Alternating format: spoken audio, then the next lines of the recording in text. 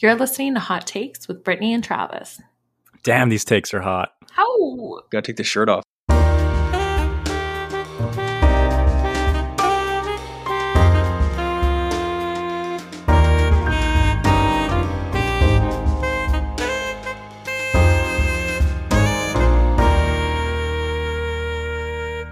So today we have the pleasure of Jason Kitts entering the podcast. So Jason's always had a natural proclivity towards entertaining. So upon graduating high school, he began pursuing his dream of becoming an actor and film writer. He's lived all over Canada and is currently living in Montreal while he's working out of Toronto. He's worked as an actor, model, screenwriter, and various other roles within the film industry. He currently works as a screenwriter for feature films, as well as the hit TV show Letterkenny, and was once quoted as saying how he plans to change the game regarding the Canadian television scene. So, Jace, great to have you to the cast. I remember we had a conversation last summer when you were mentioning this change the game quote that I included in the intro. So could you just explain a little bit about what you meant by that? It's funny when you're saying that too, because as you're saying that, I was like, when did I say that? And I don't remember saying it, but I know it's something I would have said. But now that you say it, I do know. I don't like the way that a lot of people in Canada have to play the game here.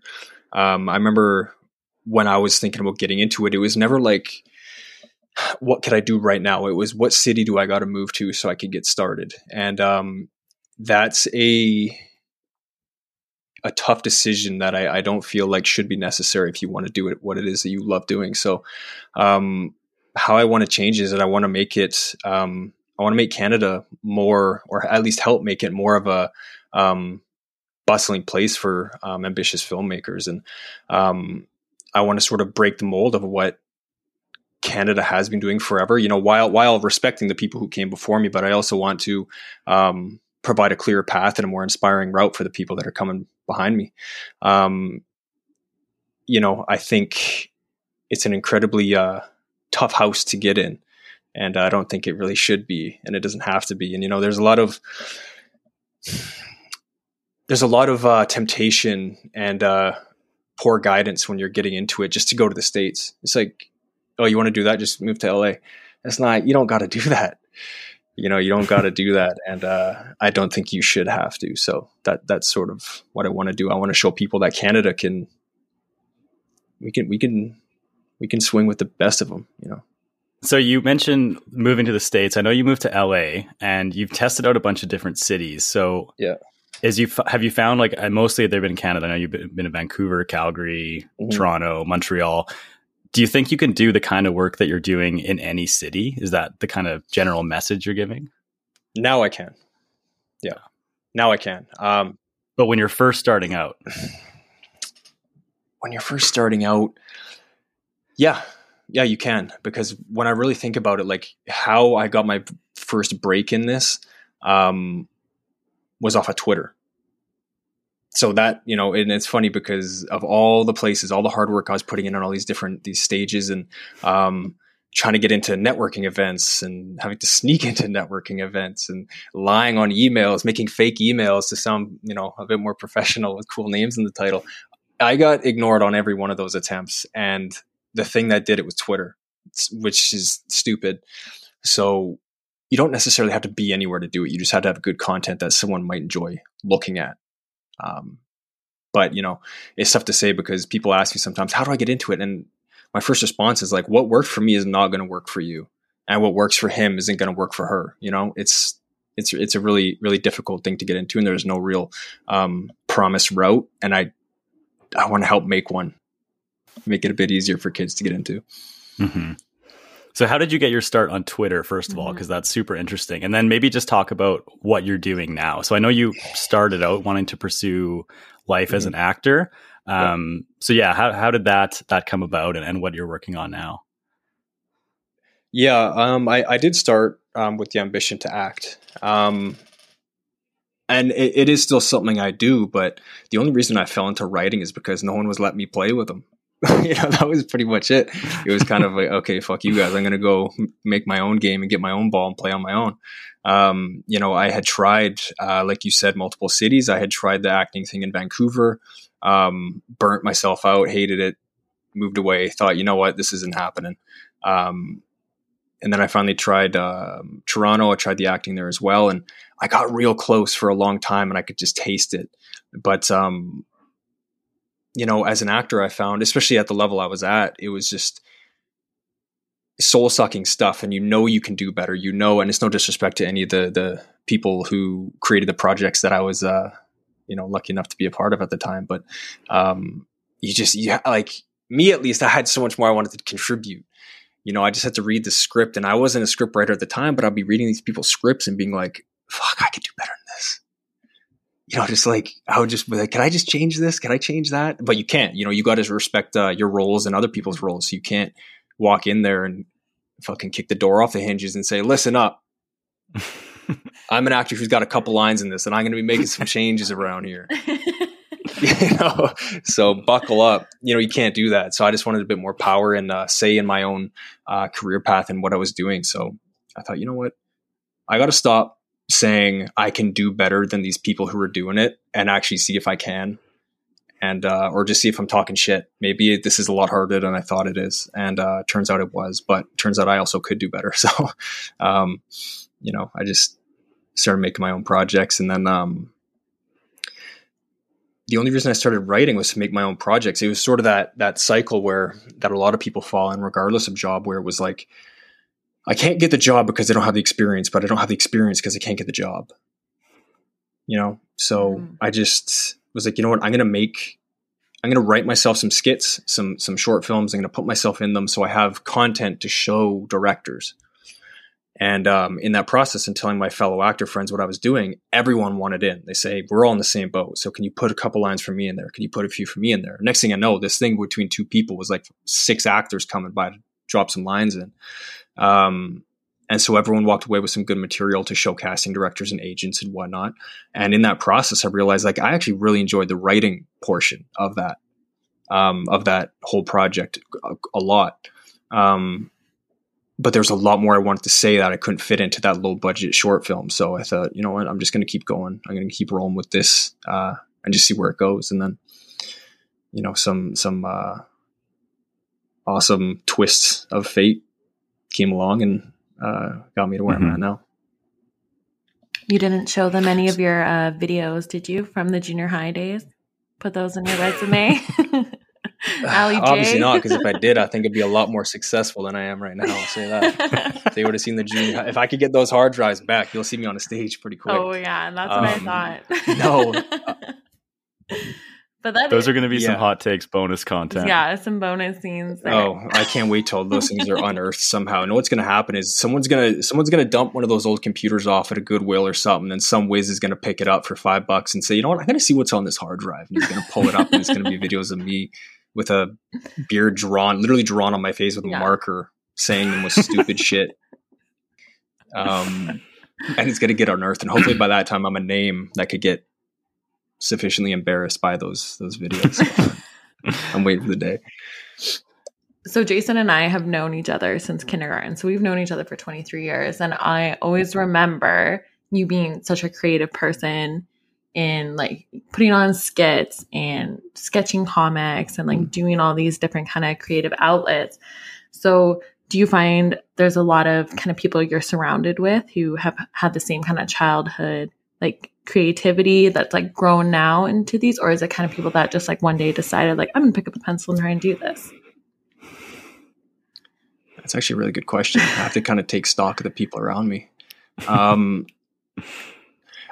don't know if the close people around me in the business had come up that way or not, but I can just by gauging them and their work ethic and their passion doing it, I would assume so. Mm-hmm. Most successful, happy people that I know in this business are the people who just knew, like they just knew. It wasn't like, well, I'm 32 now. Should I try this acting thing? It's like, mm-hmm. No, they out of high school just knew that it was what it was going to be. And, yeah, everyone just sort of has it in them that I've met so far. So yeah, I would assume so, to answer your question, which is sweet because, you know, working with passionate people makes things a lot easier sometimes. So I think the filmmaking industry in general kind of operates in this silo where people outside of it don't really understand what people inside of it do. So can you just paint a little bit of a picture, like what your job as a screenwriter on Letterkenny actually entails? Yeah. And that's your assessment of it actually kind of ties back to what I was saying right at the beginning, is like, that's one of the things I want to change, is like, why is it so mysterious?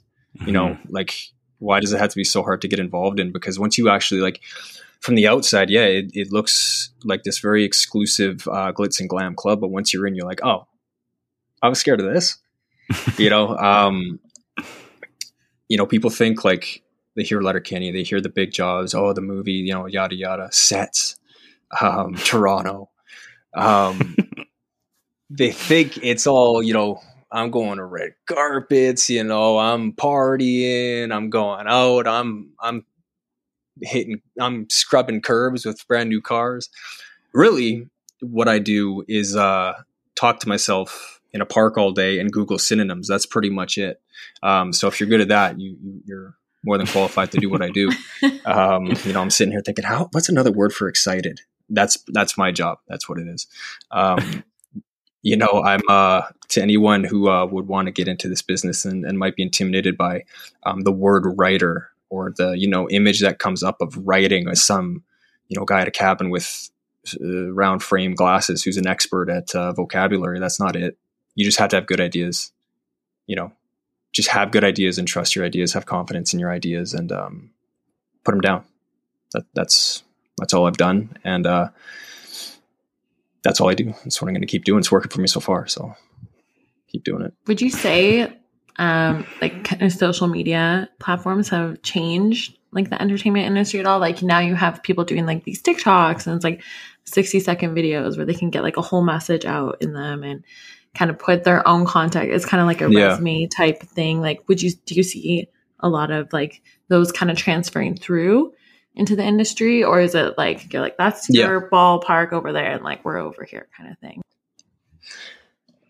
I think it depends on the quality of the content you're putting out. I mean, the best example I could possibly even think of it is the most obvious. That's where Letterkenny started, was YouTube. They started with 3, 4, 5, 6 minute sketches. And obviously they found a pretty passionate fan base, and they took off like wildfire. So if you're coming out of the gate with good quality, thought through,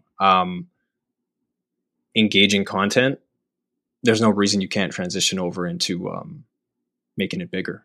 But I mean, being skilled on social media does not always translate. Like if you're a person who's pretty clueless on social media and how the internet goes, but you want to get into the business, I don't post anything ever. It's not a requirement. It's just a little bit of a bonus. And a lot of people who are very good at social media aren't very good at this stuff, because having a good idea, a good one-off joke, a good little bit is much, much different than having a brand that can transform into 12 episodes of 30 minutes each. You know what I mean? Like, you have a good idea, but how could that be expanded into something that could last years and hours? So there's certainly a market for it, but it's not required at all. Yeah. In my opinion, at least. I could be talking on my ass. I don't know. Yeah. This is, that's my view on it. That's what this podcast is for. Yeah. Yeah. There's a big distinction between, or actually, you know what? I'll rephrase that. I think I can't sit here with the poise of like, oh, I got it figured out. I know what I'm doing. Follow my footsteps. Truth is, I'm still,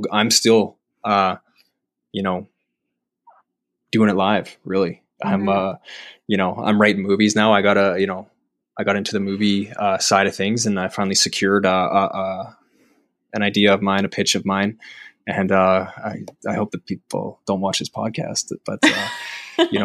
I get the deal, and I'm celebrating. I'm so excited. I'm like, oh my God, I'm going to, write this movie. This isn't someone else's movie that I'm just fortunate to be a part of. This is my idea. This is all me.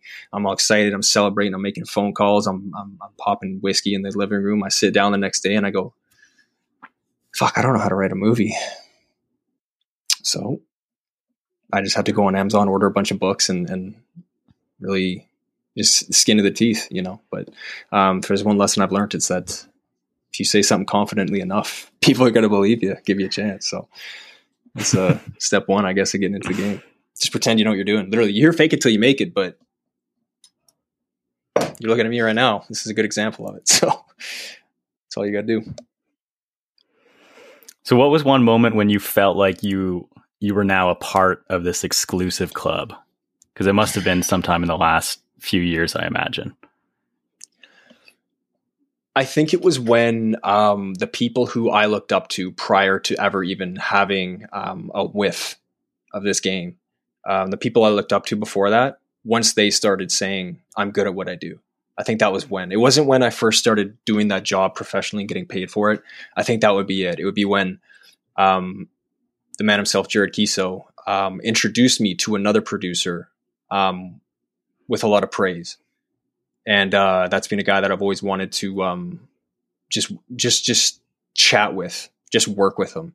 And for years down the road, to have that dude explaining to other professionals who I am and giving me high praise, that was it. I think it was. I've proven myself, and I feel like I'm part of this now. Because if that guy thinks I'm good, I'm good. You know, it doesn't matter what anyone else says. So I think that was it, really. So Jared Kiso is the lead on Letterkenny, and he's done quite a few other big name shows in the Canadian television scene. So I know he's had a huge impact on your career and a lot of the choices you've made. How did you actually first get to know Jared Kiso? Well, you know, that story is actually, it's one that really does make me believe in some sort of divine intervention going on here. I don't know who's pulling strings or what I did to deserve a good string pull, but fuck, I'm going to keep doing it. But it's, I met Kiso before like Letterkenny was even a thing, really. My sister was dating a guy. This is when I lived in Calgary. I was working construction at the time for my dad's company, just demolishing walls at the Foothills Hospital. Asbestos, just showering in it daily, thinking, is this really what I want to do? I don't think it is. Looking at my arm after I take a shower, it's glistening like some fish scales or something. It's just pulling asbestos out of my skin. Yeah, so she was dating this guy at the time, and he lived in Vancouver, and he came by to Calgary where we were, and I think I was probably 18, maybe 19, and I was explaining to him what I wanted to do, because he was asking, you know, are you going to school? What are you doing? I said, no, I think I want to get into this film stuff. He said, oh, I know an actor out in Vancouver, and I'm like, oh yeah, so does everybody. You know, everyone knows an actor or something. But do you really? And if you do, you're the one that we refer to when we say we know an actor. We know an actor. Yeah, we know the guy. So he said that to me, and I was like, okay, sure. And so I'm at the hospital one day, smacking walls down, eating drywall, and I get a text on my phone, and it's from this random BC number. It says, hey, my name's Jared Kiso. I'm a friend of Derek's. He said you're trying to get into this and that. And I was probably, 19, maybe 20 at the latest.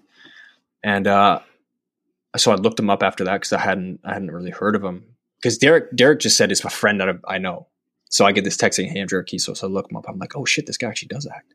And I don't know what I did for him to be as gracious as he was at the time for me. Like, I don't think I really had to do anything on this. I just think it's part of this guy's being to just, if he sees someone he can help, he does.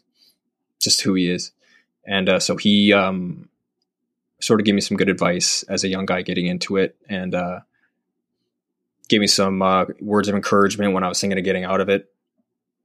And he just really sort of set a good example more than anything. I think one of the biggest things I could be grateful for in my time in this business is being immediately introduced to some of the best people in the world who are the most successful I've met so far. Because from the outside in, sometimes people think, and this includes me, is that you got to step over people. You got to be an asshole. You got to be selfish. You got to do this. You got to do that. But this whole crew I got involved with is like, it's like someone you grew up with who just happens to be at the height of what they do. And I think, I was just super fortunate to meet them, and immediately just start working under his example and trying to follow his footsteps was probably one of the biggest things. Without even speaking to him, it was just, what would Jared think of this? Should I behave this way? Probably not. Should I do this? Probably not. WWJD. It's literally, yeah. It works that way.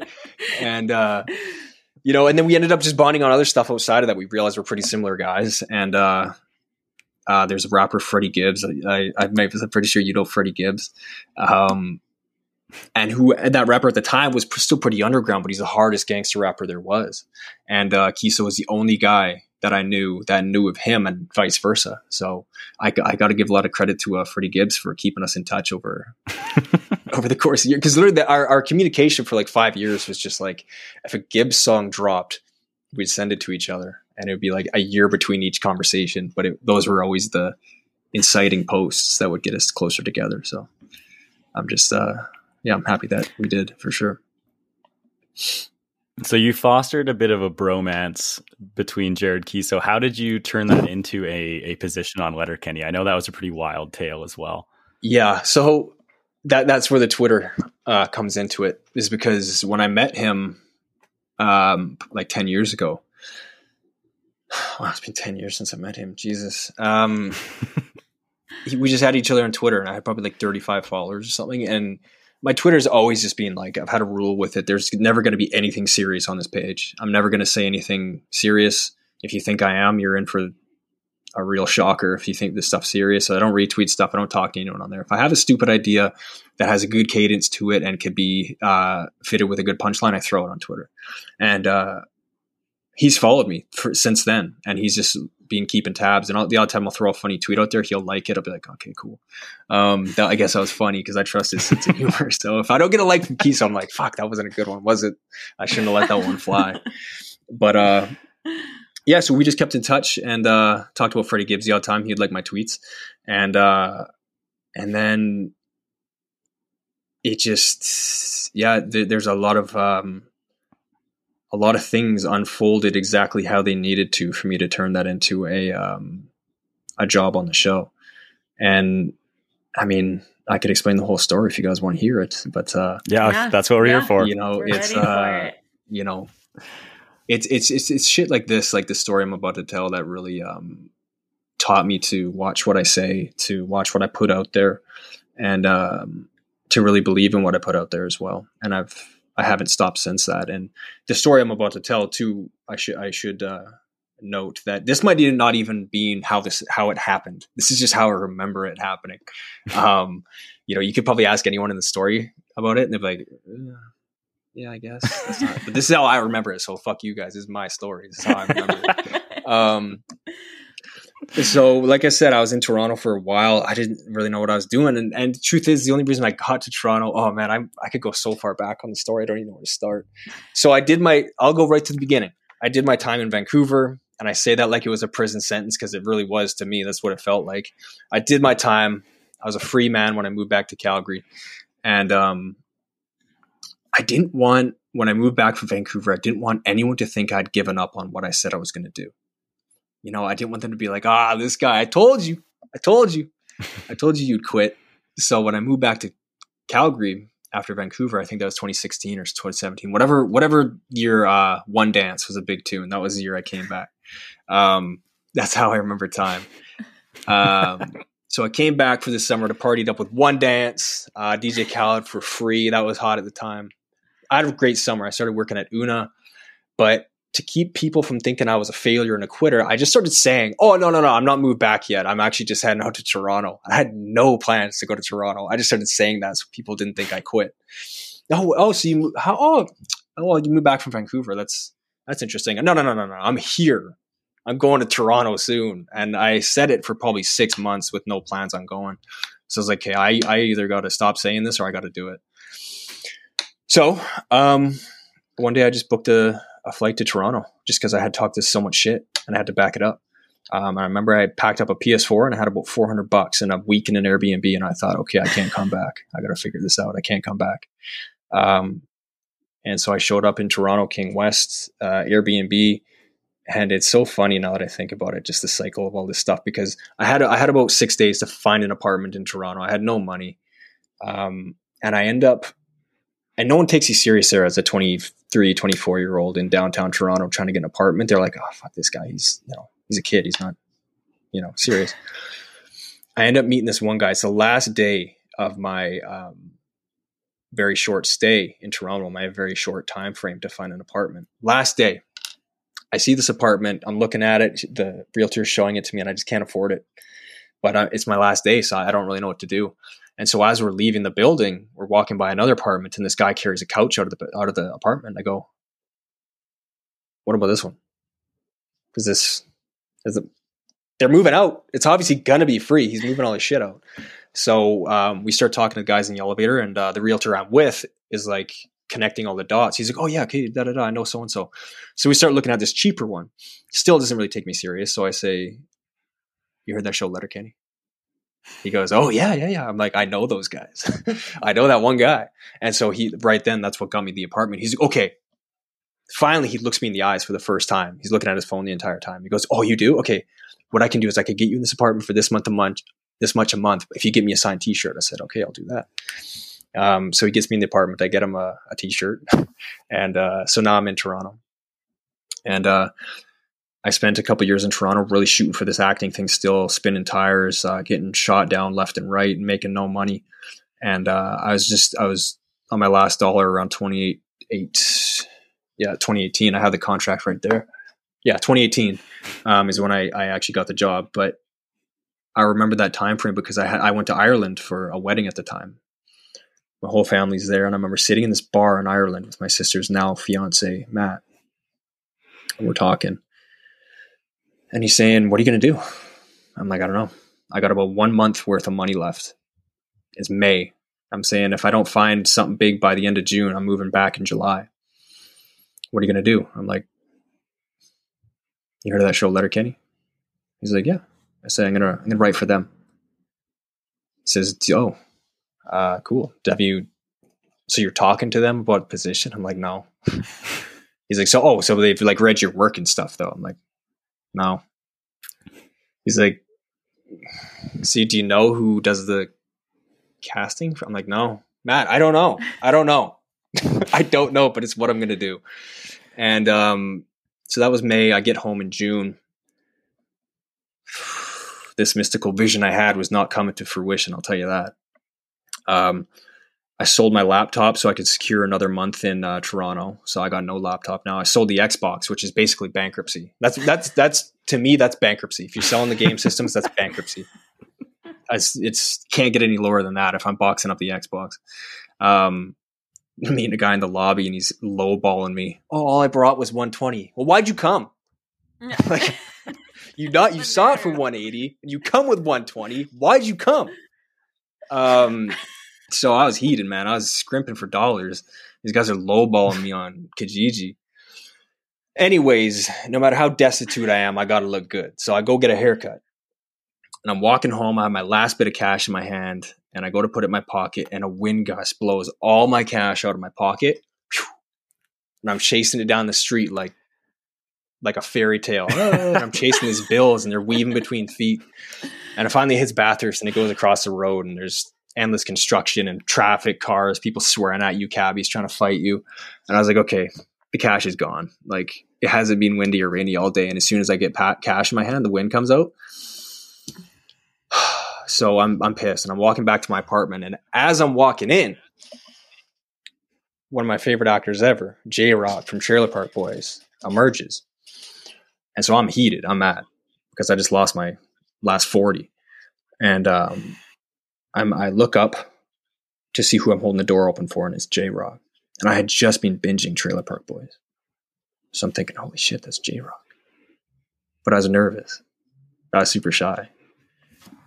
And it just came out of me. I was like, J-Rock, right? As he's like out of the door already. I was like, J-Rock, right? And he turns around, and honestly, probably top 3 nicest people I've ever met. Maybe even top 2. Who knows? I can't think of number 1 yet, but he might be it. He swivels around, and we start chatting, and he's saying, I'm like, oh, J-Rock, right? He's saying, what's up, brother? And he comes up, he's giving me handshakes, we're chatting, and he starts asking about me. I'm like, why are you asking about me? Like, I want to know about you. You're the guy here. And he starts asking about me. And he's like, what do you do? I'm like, oh, I live here. I live in Toronto. He's like, oh, you from here? I'm like, no, I'm from Calgary. He's like, oh, what are you doing in Toronto? I said, well, to be honest, I really want to get into like the writing game and the acting game. He's like, oh yeah. I was like, yeah. I know the guys on Letterkenny and I really want to work for them one day. He's like, no shit. I just started working for them too. I'm like, no way. Cause I didn't know this at the time. That was right when he did it. And, I was like, oh yeah. I know Jared. He's like, really? Do you know Jared? I said, yeah, I do. Honestly. He's like, so if I send him a picture of you right now and said, do you know this guy? He says he knows you. He'll say, yeah. I was like, yeah, he should. And so he did just that. Second later, he pulls out his phone, takes a picture of me on the street and sends it to Jared. He's like, all right, let's see. So now we're waiting to get this ultimate text back from Jared. And he gets it. Oh, there's my phone. Looks at it, looks at me, says he knows you. I'm like, yeah, I told you.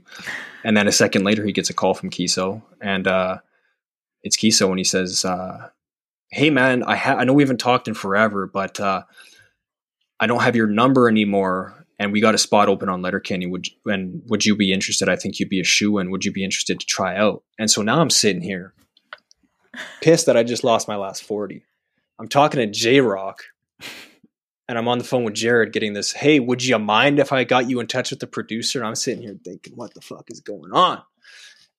I didn't expect to have this phone call, let alone on J-Rock's phone that morning. So I was like, yeah, here's my email, get me in touch. And so me and J-Rock finish off this conversation. I'm just buzzing. And eventually Jared puts me in touch with the producers, and then they give me this spot, and they give me an assignment to do over 2 weeks. And keep in mind, I had just sold my laptop. So they're asking me, okay, can you submit this? Can you submit that? Have you ever done a script before? Do you know what to do? Do you know? I'm like, yeah. And actually I had no idea. And actually I still have the book here that I went and got. I didn't even go home after that conversation. I went straight to the Bell building and bought me a bunch of script writing books, but I just lied to him the whole time. They're like, oh, so do you have experience writing for screen? I was like, oh yeah, totally. They're like, you've done some projects recently. I was like, yep. Well, can you get this to us in this time frame? I say, yeah. I'm panicking. I go to the store, get all the books, and I take those 2 weeks. I submit the stuff. I pray to God. Don't hear back. Those are the worst 2 weeks of my life right there. Because I have to know, because if I got the job, I'm staying. If I didn't, I'm going to Calgary. Like, Jared, should I start boxing my shit or not? Or should I go buy more? I don't know. So I'm waiting. I remember I was on the streetcar on the way home, and I finally get a text from him, and I have the screenshot still. I finally get a text from him, and it's just a flurry of praise for the material that I sent him, including specific lines that I sent him, things he's saying, amazing things like, fuck, why didn't I think of that? This is the type of poetry that our show is built on. You get it. You got it. Go crack a beer, that kind of thing. And from that day,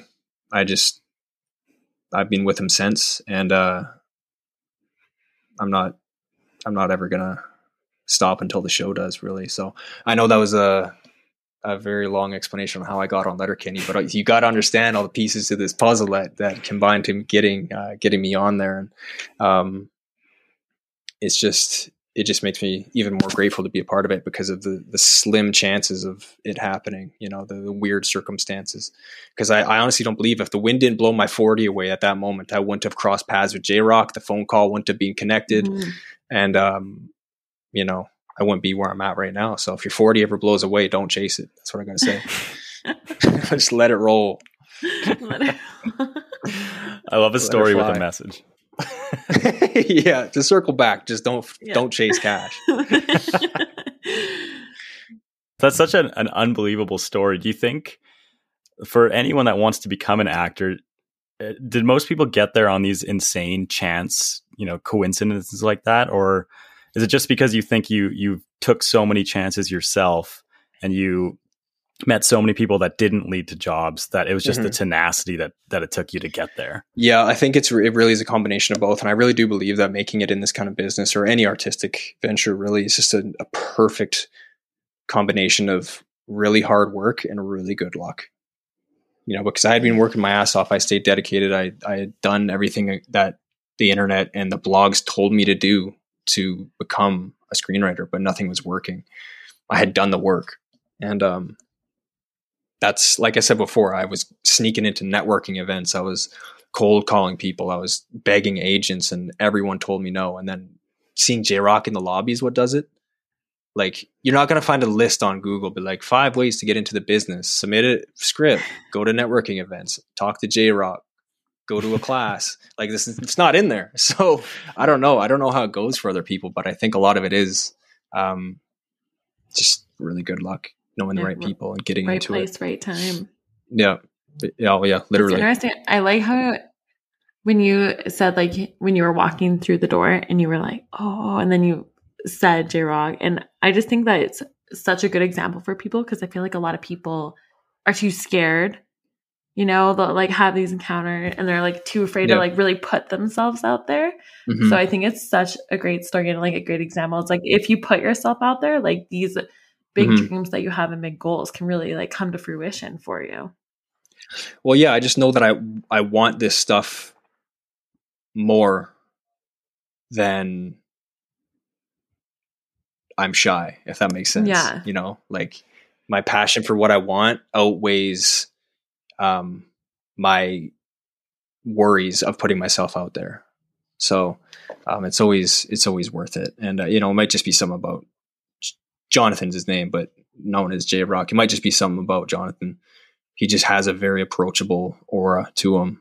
And so, you know, I can't say I'm too ballsy or something, because he's just an awesome guy and really easy to approach. So I think that really did help.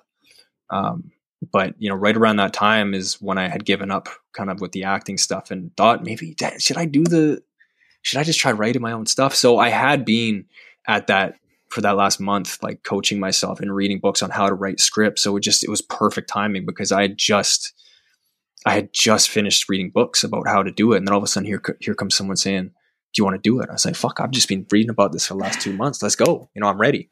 So I always tell people that now, like, if you're trying to get into the business, like, prepare for an opportunity that you want, because when it comes, you better be ready. You know, if you get ready for it, the opportunity will come, because there's nothing worse than that perfect opportunity coming and you're not ready for it. You know, you got to be ready, so you don't got to get ready. I think that's a really important thing. Because when you get that shot, you're ready to go that day. Like, you're fired up and you're ready to go. You don't got to do anything. And I think that's really important. You really got to, you know, what's done in the dark always finds a way to shine. So, you know, you got to do a lot of work before people ask for it, so that when you run into them, you have something to say. You can't just be like, just trust me. Just trust me on this. Put me on your show. Just trust me. I could do it. They say, what do you got to show me something? What can you do? You can't, just believe me. Believe me, man. You can't wish your way onto a show. You got to have some sort of something to put up there at some point. So get cracking. That's what I always say. Do you get a lot of people trying to pitch you stuff? Like ideas for shows? Like, oh, Jason, I got the best idea, man. Like, can you write something up? Yeah. Yeah. I appreciate it, because I always wanted to be someone that people, when they think they have a good idea or they want advice on film or whatever, the business, I always wanted to be the guy who would come to mind for that, you know? So it makes me feel like I'm doing something right if I'm the person that these people trust to go to with their ideas. But at the same time, like, it's just a really tough business to get these things done. You know, it's a really tough business to create something like as large as a TV show or a movie. It's a tough thing. It takes a lot of time, and it's a lot harder than people with these good ideas think it is, because there's a zillion things you got to figure out. You know, it's like, is this a good TV show idea, or is this a good idea? You know what I mean? Like, how can you fill an hour's worth of an episode with this idea? Can you? Is there enough layers? You know, it's, who's the market? Who is the industry calling for this kind of stuff at this time? Like, there's so much that goes into it.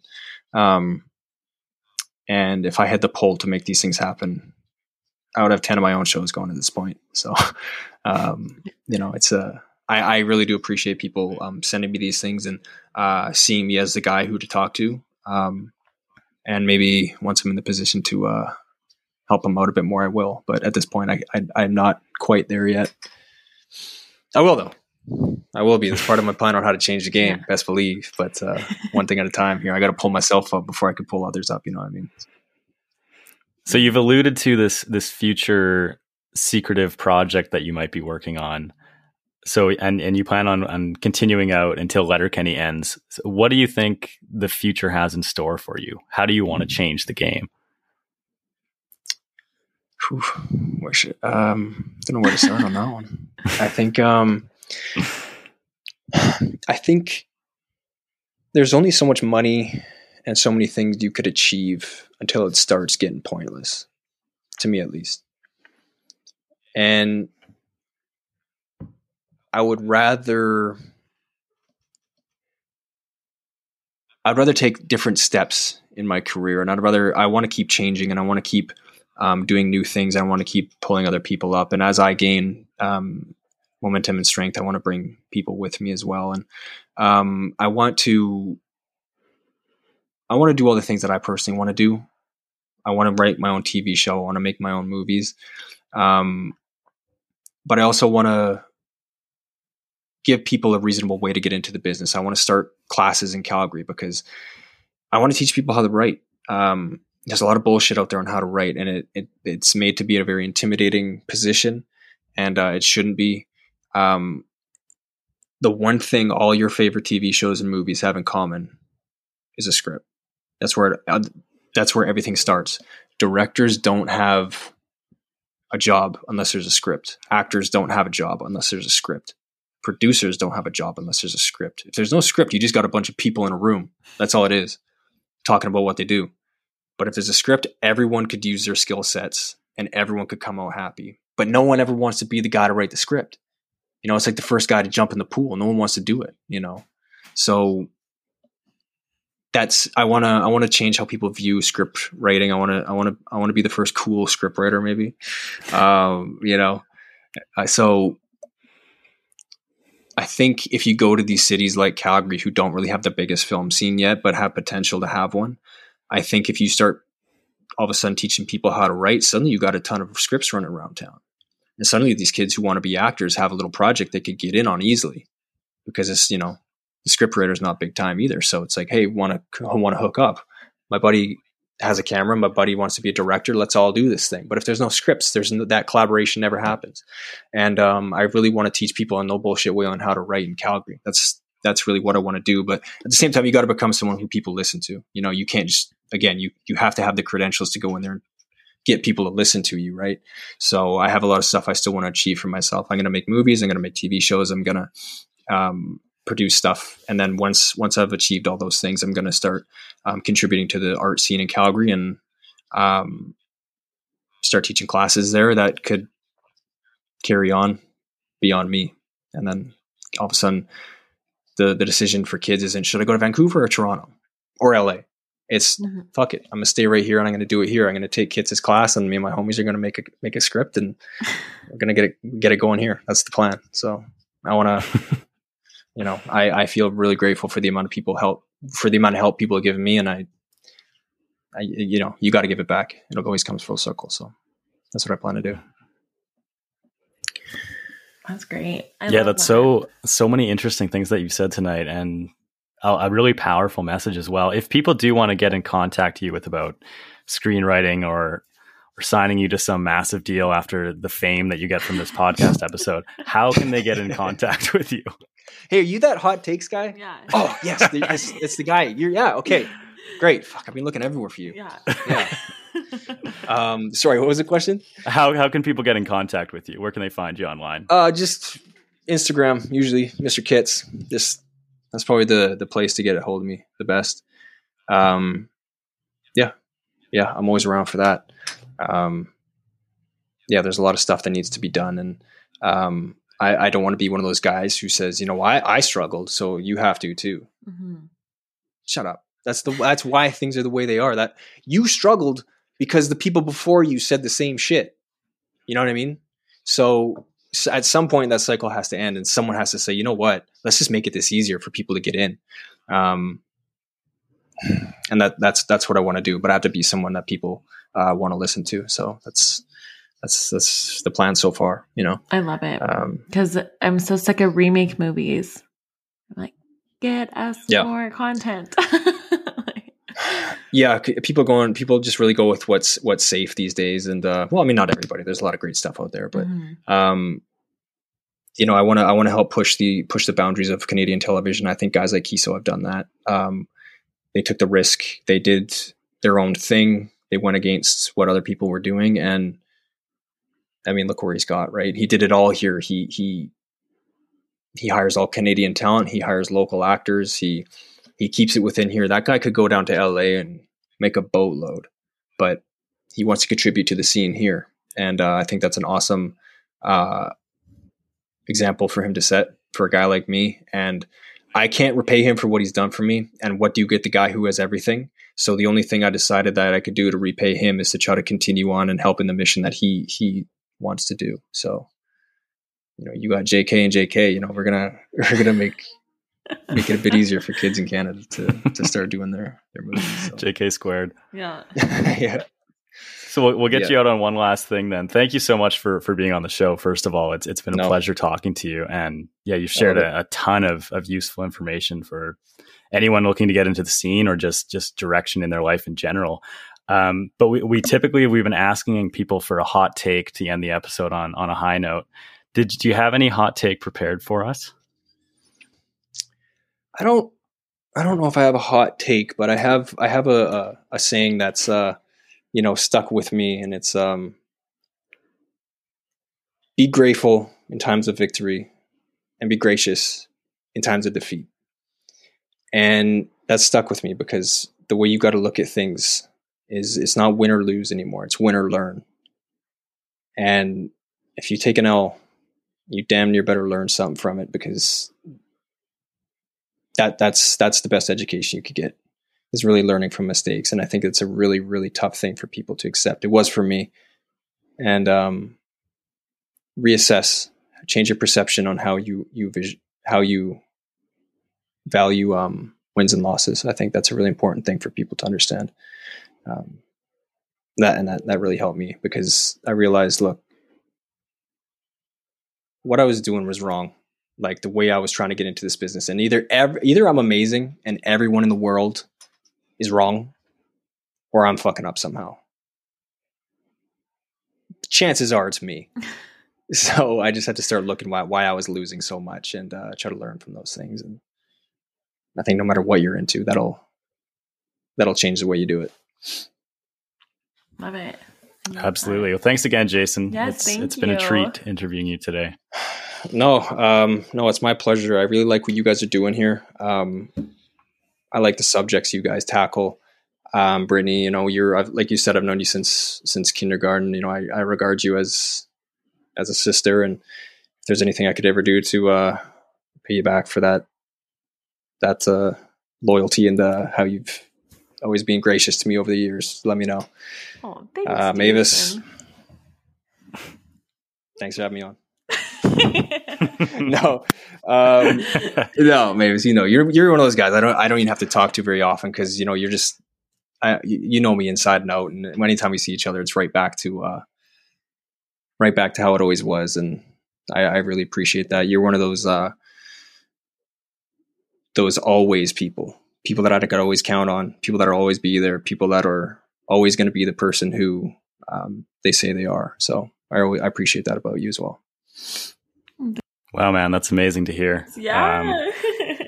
We did end it on a high note there, so so thanks again. The hottest take around. Brittany and Travis are awesome. Yeah, well, look, you guys are Calgarians, and I want more Calgarians in the art scene. That's what I want.